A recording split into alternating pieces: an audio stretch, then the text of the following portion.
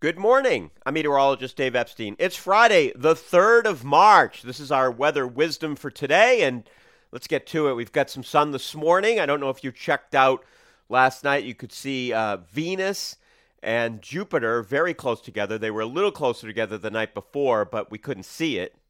And I actually think last night was kind of cool.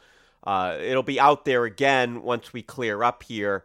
For Sunday night, that's the next chance you'll be able to see it, and they'll be a little further apart, but those are the two planets off in the western sky.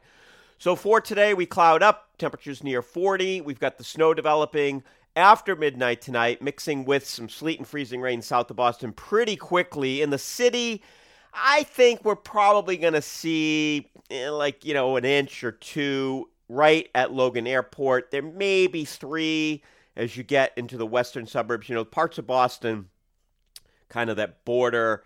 You got the parts that border Newton and off towards maybe Dedham. Those areas tend to get a little bit more in these situations because they're further away from the water.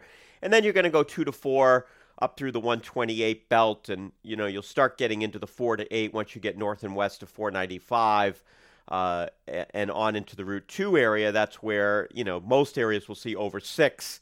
7, 8, 9, and then you get into northern New England, you'll be in this sort of 8 to 12 inch range with this system as you head up there. Essex County is kind of interesting because you have places like Topsfield, and then you go east towards Gloucester, and there could be anywhere from a coating to an inch in the eastern side and maybe 6, 7, 8 inches as you get to the western side of Essex County. So kind of interesting there. As you get up tomorrow morning, most of the snow, let's assume you get up, around 7 o'clock.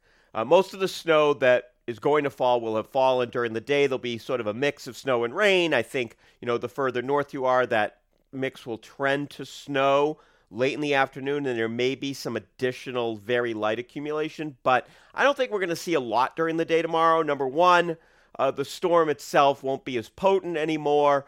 You're going to have some dry air starting to move in. We've got the high sun angle, and even when the sun's not out, the UV light gets through.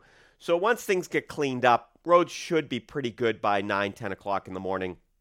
I'm not expecting much in the way of trouble thereafter. And then as we head for Saturday night, as I said, it might end as a tiny little bit of snow, but in general, I'm thinking that we're just going to clear out late at night. Temperatures down into the 20s.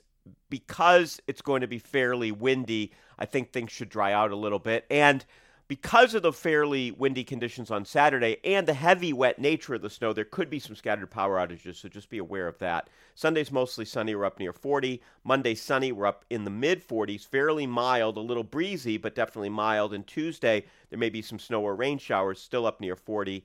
We'll trend cooler, but not very cold here Wednesday and Thursday with temperatures in the upper 30s to near 40 degrees and still a little breezy throughout the week. I think you'll notice the breeze. It's not going to be super windy, but it'll be breezy. So what can go wrong with the forecast here?